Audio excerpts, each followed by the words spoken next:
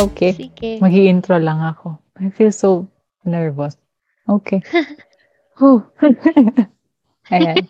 Good morning, good afternoon, good evening, everyone, and welcome to another episode of Sa Labas ng Classroom. And I am here with one of the most amazing people ever.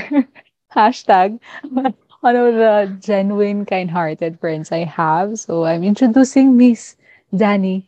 Anong entire name mo? Hindi ko alala sa dami ng pangalan mo, ate.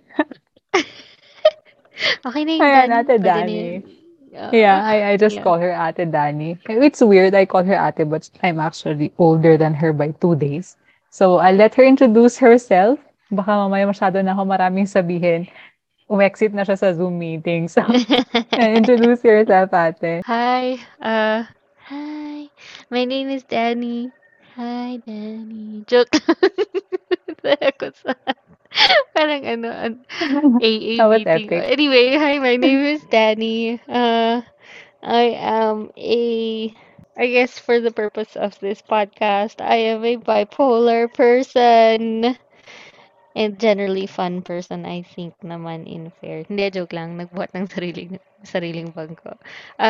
Okay, so I work as an operations manager, and I started out as a VA, the adoptive mother of 4 dogs and 3 cats. I'm a homegrown Baguio bean, and overall friendly person, I think. True. Okay. Yeah, I hope. You Okay, I are. think You that's are a it. I fun didn't really think person. that's true. I don't ascribe to any labels, so I don't know. I'm a swamp thing. Anyway, let's go. Hashtag no labels, no? Pero yeah, Yeah. speaking of labels, especially talking about mental health, there's a big debate about it. And just a side question, would you prefer or would you have preferred, no, having no label or having your experiences labeled?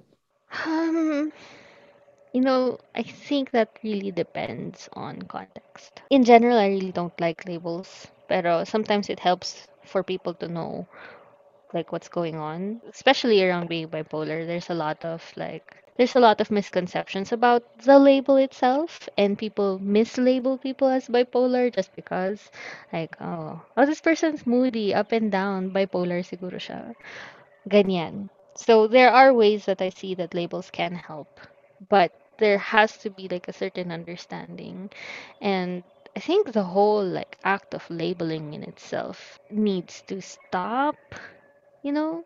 I don't know if that makes sense because I'm saying on one hand that labels help, and then on the other hand, I'm also saying that labels stop.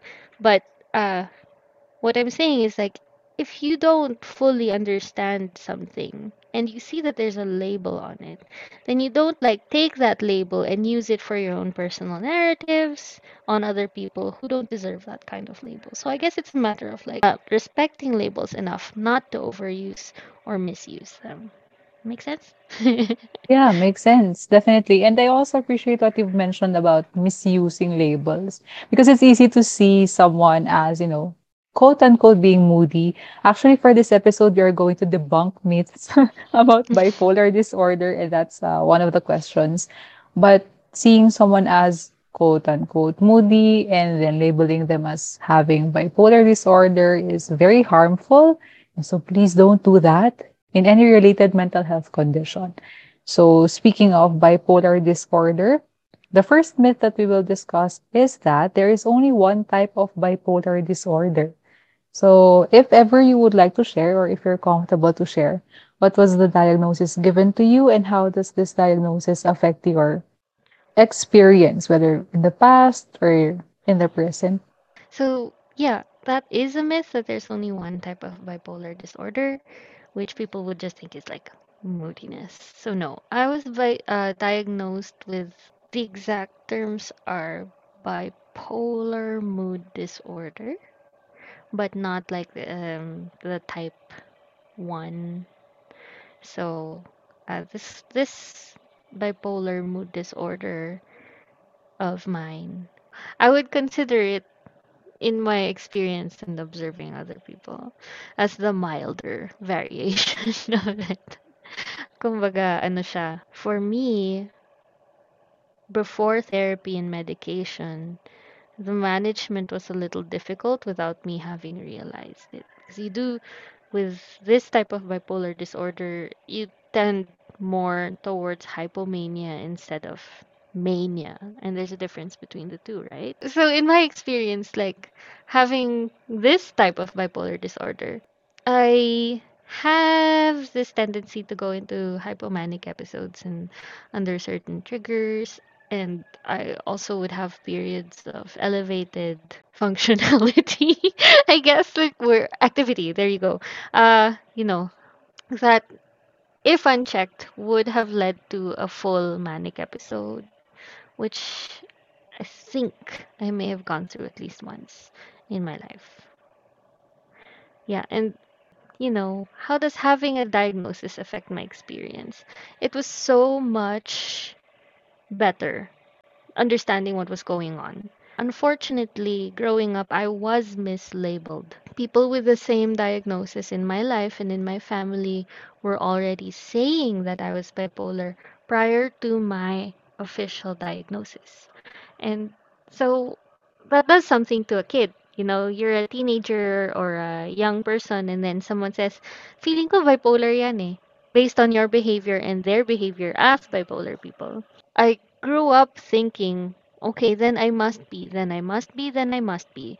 Then thinking about all the symptoms. I mean, I tried not to go into like a Mayo Clinic or ano yun yung isa, a hole. Those Google holes where you try and self-diagnose, because I know that's not safe and that's not healthy. Pero early on pa lang, I was mislabeled and already being diagnosed by people who did not have the qualifications to diagnose me. That did something. So when I went to see a doctor and I did not tell them about this misdiagnosis by other people, I actually even also I went to several doctors. The first one I went to said that I had an anxiety disorder, and that didn't work out. The relationship with her just didn't work out. So I went to see another doctor, and they put me through some questions. We went until he came to a point where he could say your symptoms are consistent with bipolar disorder. And so when he told me that, I was like, well, nothing new, I guess. But also, it was really helpful to me personally to know that, okay, so it's real. So it has to be dealt with, right? Because when I was being mislabeled prior to the official diagnosis, I was like, okay, I don't know if is this really me? Like, you know, again, that's not safe and healthy for a young person to hear. And I wish I had gone to see that doctor sooner, but I'm thankful I did, because after being diagnosed and after understanding how to deal with the symptoms and how to deal with the disorder itself, everything improved. My work life, my relationships. I'm slowly coming back to building a better relationship with myself. And thank you for sharing, 'no. Medyo mahugot 'yun, maraming to-do list in terms of people listening to this episode without fully understanding what bipolar disorder is. First is no to self-diagnosis, please. Utang na loob. Huwag kayong mag-Google ng symptoms and just say na, "I have bipolar disorder." Please refer to a mental health professional. And second is, it is very important for people to not just blurt or say words and say labels as if they know everything about it, even though they're going through it. It is very uncomfortable, that's one. And scary, I think, especially with your experience of hearing these terms at a young age. So kahit na siguro ikaw yung ma-experience ng bipolar disorder, hindi mo pwedeng sabihin na yung ibang tao ay may bipolar disorder just because you experience it, na. So hindi mo buhat yung bangko nila. That's the second. And the third important thing I got from your sharing is the relationship between the therapist or the doctor and the client. So if things or if the relationship is not working, it is very important to be open to refer to another practitioner kasi meron at meron talagang hindi mo makaka-jive And I know you have a Uh-huh. lot of stories about this. Yeah. So, so if you'd like to share one, So I parang green flags, ganon. Green yeah. flags for a good relationship with a mental health practitioner. It's like dating. So, sana na-record yung tawa mo. I can see you laughing, but I can't hear you. But it's like dating. Finding the right mental health professional to deal with you and to help you on your journey to getting better, regardless of whether or not you have a condition, is like dating, you meet someone and then you see like what is the dynamic of this relationship. Can I be fully honest with this person? Is this person going to be honest with me? Are they going to help me or respect my boundaries? Because even if you have to be completely honest, of course, with your doctor or your therapist, there still are boundaries in the way they should be dealing with you. So the one particular professional that I'd encountered had no boundaries, and they made me feel like I wasn't going to be safe in the things I was going to tell them, because if we were to make this kind of like dating again, so they would say something like, oh, I know this particular person in your life. It's like, um, okay. So your secrets, not, well, not secrets, but the things that you want to keep confidential, you kind of wonder, are they going to keep this confidential? Because this is like the one session, and they're starting to identify all of the people that I knew, specifically people at the time that were triggering me.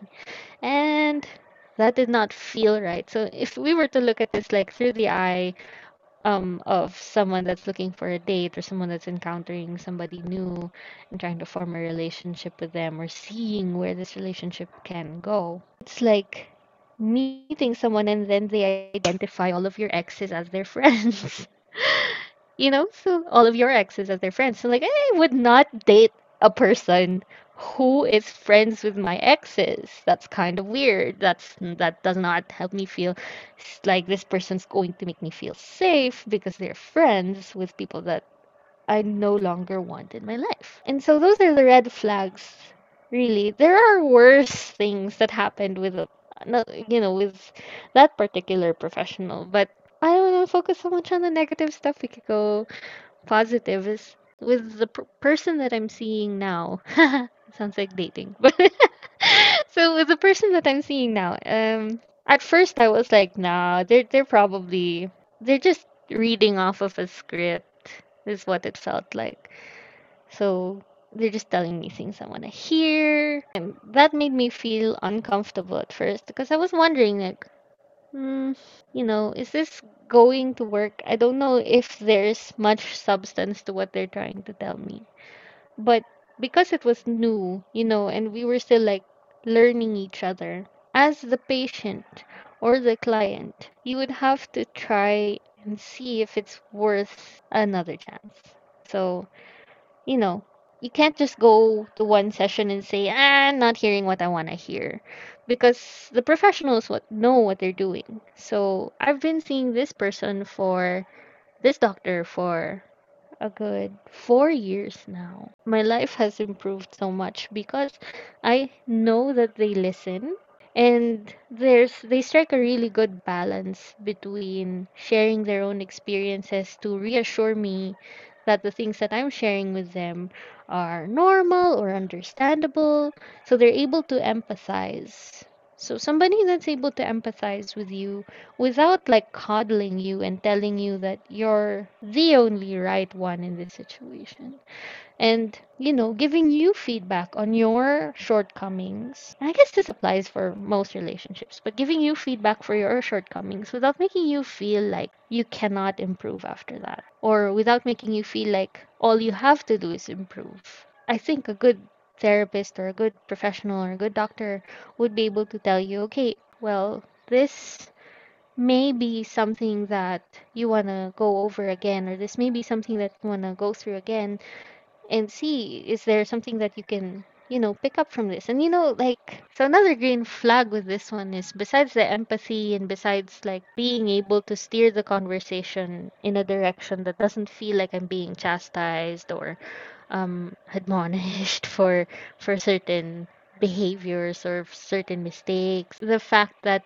they respect your decisions as professionals. Because with this particular doctor, and I'm gonna say it's a doctor because I need medication, so this doctor in particular, I had my reservations regarding medication for the longest time. I don't know why. I don't know why. Probably because during, with my experience around other people with their own disorders and conditions, I did not like how they seemed around medication. And so I was so hesitant to start on medication, and my doctor respected that. It took maybe a year for us to really come to a place where, okay, let's try again. Let's see how it affects you. I will give you a particular dosage so that you don't feel like it's a jolt to your system, or you don't feel like uncomfortable, and we can just build it up over time. And I really appreciate that about my doctor. So somebody that listens, somebody that knows your needs, and somebody that understands your fears and your reservation, kind of like a partner. You have to have somebody that overall respects you as a person. So that was like the major, major, major green flag with them, is that they respected me and my fears and my reservations, even my mistakes, and even the things that I didn't like so much about myself, and helped me work through it. And that's a Miss Universe type of answer to a complicated question. So thank you. Wow. I feel stunned in terms of hearing the importance of also the therapist sharing their story in a way, but not oversharing. It's a good point. And also respecting your decisions, even though you have mentioned your fears, your reservations, even your mistakes. Having a doctor for 4 years, do you feel like it's helpful in terms of living with bipolar disorder, especially since it's a lifetime condition? Mm-hmm. So, how do you experience your moods? Because as you mentioned earlier, or emotions, that bipolar disorder are just people being too moody. That's a myth. So how do you Mm-hmm. experience your moods, your emotions, even with, conversations with your doctor, even with medication? Is it still different compared to the quote unquote normal people? Yes, I think so. I just want to put it out there that everybody, regardless of whether you or not you have a condition, can benefit from therapy. I myself, people really would have described me prior to therapy and medication and treatment. Let's just call it treatment. Prior to treatment, I was also called moody a lot. But I wasn't called bipolar just because I was moody. But then I do see that happening is when someone's moody, ay, yan, bipolar yan, laging galit, tapos biglang happy, tapos biglang sad. Bipolar disorder really can seem that way. But there are people that just are going through it.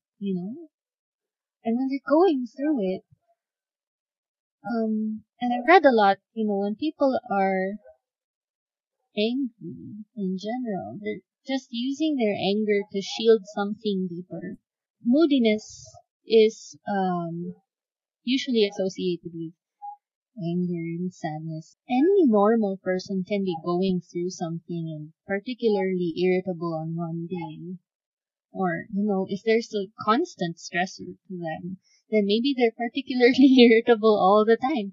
Maybe because they have something on their mind that they're unable to share, that doesn't immediately mean that they are bipolar. So, as a person with bipolar, and I'm not gonna, okay, I may have said earlier that I'm a bipolar person, but let's use it in more sensitive terms and say, as a person with bipolar, my experience of moods and emotions, um, and this is like deeply personal, if you don't mind, is it's I have gone through such extreme highs and lows, and all the while felt that I had very little control over how I was feeling.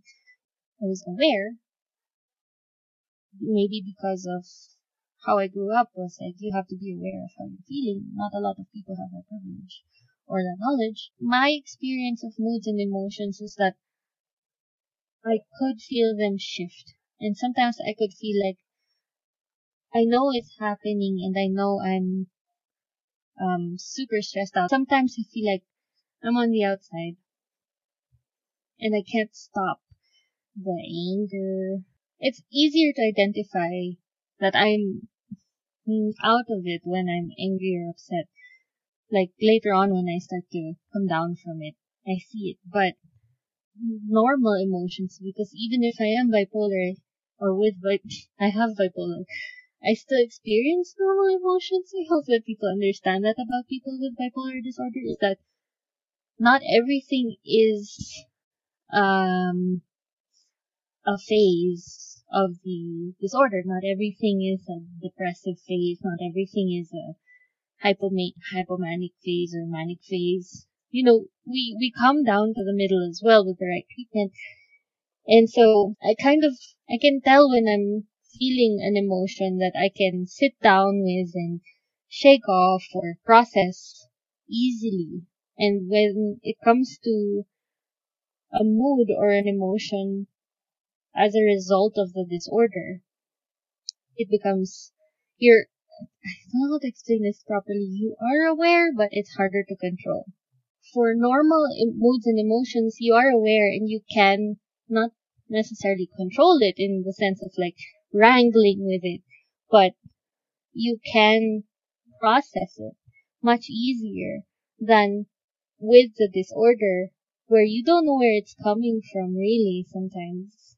I mean, you can identify triggers, but if you would like a very personal example is with my disorder comes some tendencies, and a tendency does not necessarily mean it's a disorder, right? So with my disorder, I have some obsessive compulsive tendencies. Just tendencies. I don't have an obsessive compulsive disorder. That's entirely different. I can still function without, but for example, this tendency towards obsessive compulsiveness. One time, my husband and I wasn't feeling so well already. Okay, I was suffering from sleep deprivation and I was particularly hungry. Many, many, many factors that could push you down into a phase or an episode or something like that. It wasn't necessarily an episode, but, push you down towards a low mood. Things were not ideal and things were not okay. And they were not turbulent necessarily. It was just that the conditions were set for me to go into or to get triggered. So my husband had made lunch that day. I wasn't particularly mad at him or anything. I was just I don't remember what that day was like. He made sinigang and he forgot to add the kangkong. And I freaked out. Like really like freaked out. And this tends to happen, but I wouldn't say that this experience is universal. It's just that I could also tell that I was losing control because I was coming into a bipolar rage out of an obsessive compulsive tendency. Maybe doctors would be able to explain this better, but I do feel that that was a trait of the disorder and not normal. So if you find yourself in certain situations, you may want to consult with a professional. Because I could see myself losing control. And it wasn't like losing control physically or just like I could sense that I wasn't getting a grip on my emotions anymore. That's just one example. I mean, there's also depression, there's also Yeah. hypomania, which I think we can get to next, right? Mm-hmm. And it's very important to take note of what you've mentioned, that your experience is your own experience, and even if you might have experienced the same, feeling frustrated about, a missing ingredient in a dish or in your food, it's not the same as having it being experienced if you do have bipolar disorder. So for some people, it might seem like a little thing or a small thing, but during that time, because of added factors such as sleep deprivation, and I don't know if you were too stressed that day too, that may have added to Highly it. No, likely. Yeah. very likely. So it's not just how the disorder affects you, but it is also a combination of a lot more things, no? And having the disorder just makes things worse. So Yeah. hindi lang siya yung tanging reason kung bakit ganun yung reaction mo. And I hope that people would also understand that having any mental health condition is not the only reason why you respond to Yeah. stress or a certain way that may be seen as too harsh, too aggressive, or too whatever. It just makes things worse. Now, and learning about these things and talking to a professional about it would be very helpful. And if ever you do need medication, I hope that you would consider medication and not write off that option to actually feel better and manage things better. And you mentioned earlier that there would be extreme highs and extreme lows. So going to the extreme high of mania or hypomania, depending on the type of bipolar disorder a person experiences, they would see mania as fun and exciting. So what are the fun, quote unquote, and not so fun aspects of your hypomanic episodes? If ever you do remember an episode you'd like to share. I really like your note on if ever you do remember, because there is the tendency, I think, in my own experience, there is this tendency that when you are in a hypomanic episode, is the memory loss, you know? Because you come up to such a high point, and then you get so much stuff done that you don't remember. Sometimes you end up not remembering. It's a thing. It's a difficult thing because some decisions were made and yeah, okay. So it does seem crazy. And mania and hypomania is usually the part that people see, because the depression, people would just write it off as, oh, you're depressed or sad, something like that. And then for ages, because I like to call myself super high functioning all the time, even during my depression phases in the past. I was always high functioning. So it was harder for others outside my immediate circles to identify that, oh, maybe she really is bipolar because I'm just always active. Yeah, mania tends to be the thing that people see more, I think, in my opinion. And maybe this is the case for some patients with a similar disorder or with the same disorder, but I think some people are more manic or hypomanic more often than they are depressed. I think that's the case for me in the past was, I didn't really have much space to be depressed, so mania or hypomania seems like fun, right? Yeah. Okay, no, but it's it's interesting because I could say that yes, it's fun and no, it's not. In that the fun parts of it is how much you can get done, really. But also the not fun part of it is how much you can't get done because you're procrastinating, you are easily distracted, so irritable. There have been in the past some hypomanic phases where I think like my entire last semester of college was hypomanic.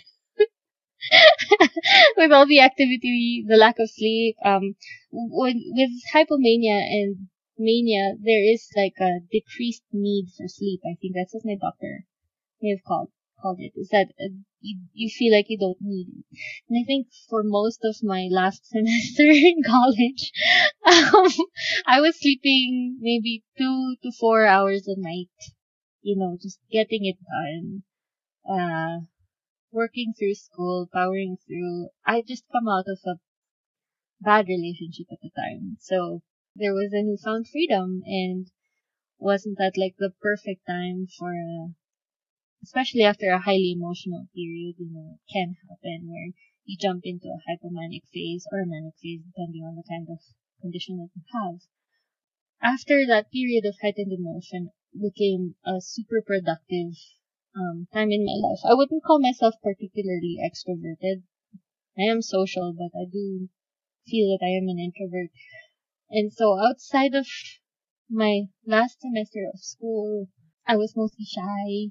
I would have friends and I would just tag along with the group, but besides being shy, it would exhaust me afterwards. Classic stuff, that. But in my last semester, I was particularly social. Had so many friends, so many activities, um, orgs and stuff, and that's outside of my normal behavior. Because if you look at me now, that I am getting treatment is that I'm a homebody. I try to reserve my social energy, but I must say that there are remnants of my last semester in college. I guess I built enough relationships then to have to maintain them now, and it's exhausting. But yeah, so that's the fun part, really, and it's not as fun as people say it is. Is that you can be productive and you can get a lot of things done and you become much more social than you really are. And that was fun at the time, but now that I have to maintain all those relationships, I must say, it's quite exhausting. So that's the not so fun part. And then the not so fun part too is when I am hypomanic these days, I tend to procrastinate a lot. Can't get anything done. I start one thing, I don't finish the other.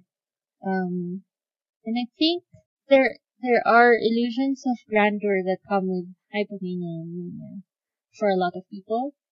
And for me, my illusions of grandeur aren't really that big. But I used to have those, like, for real, and that's not fun because you end up disappointing yourself. I think at this point, my illusions of grandeur are completing my to-do list and actually going on vacation. That may be an illusion. No, I'm just kidding. I'm just kidding, please. But yeah, the not so fun parts of it is things start to snowball sometimes, and you become angry and irritable, and then you lose control. When you don't sleep, that's terrible for your body, and it's also terrible for your mind. And when you feel you don't have a need for sleep, and then you don't sleep, you become much more susceptible to so many things, and that's the not fun part of it. You get triggered easily, you get angry, irritable, you're always hungry, you're always moving, and yeah, so that's why it's really important when you see these phases and these symptoms of hypomania or elevated activity is to see someone about it, to ask somebody, ask a professional about it, because from here on out, I think for any listeners that feel that they may have these symptoms, it's important to really ask yourself, do I have elevated activity or am I just excited about something? And try and really like sit down with your feelings. Because sometimes mania can be like, oh, I was so excited and stuff like that. But it's hard to identify at first because you may be like I was, where you're always functional. So try and identify, especially when you start losing sleep. Is just those are warning signs to watch out for with hypomania and mania. It's not fun. It's not all good things when you're hypomanic. It's not good or bad kasi with bipolar, it's really, it can be extreme, but there is a build up to it and it really helps to be able to identify because hypomania and mania are not fun. I think if you don't mind, sorry, I'm kind of rambling, but if you don't mind, the closest I got to, and this is a trigger warning, the closest I got to self-harm was at a time when I was particularly, where my activity was elevated, or where I was feeling hypomanic, or going through a hypomanic phase or manic phase. That's when I was most at risk of self-harm. And thank you for sharing. Disclaimer, trigger warning, no, for self-harm. One word was stuck to me when you mentioned your definition of mania and hypomania as fun and not fun. Snowball. It's very important to take note that mania doesn't happen just once and you already have a bipolar disorder. It becomes a disorder because it's a cycle. So once you feel like you don't need to sleep, you feel like you're a superhero, like you can do everything and anything under the sun, then eventually the crash happens where you start a project, it doesn't happen, you start another project, and it becomes frustrating, you feel angry, you feel envious and jealous towards people who actually get things done based on your perspective, and it becomes a cycle of, mess and planning, and then another mess, and then another plan. So I think that's a subtle way to put it.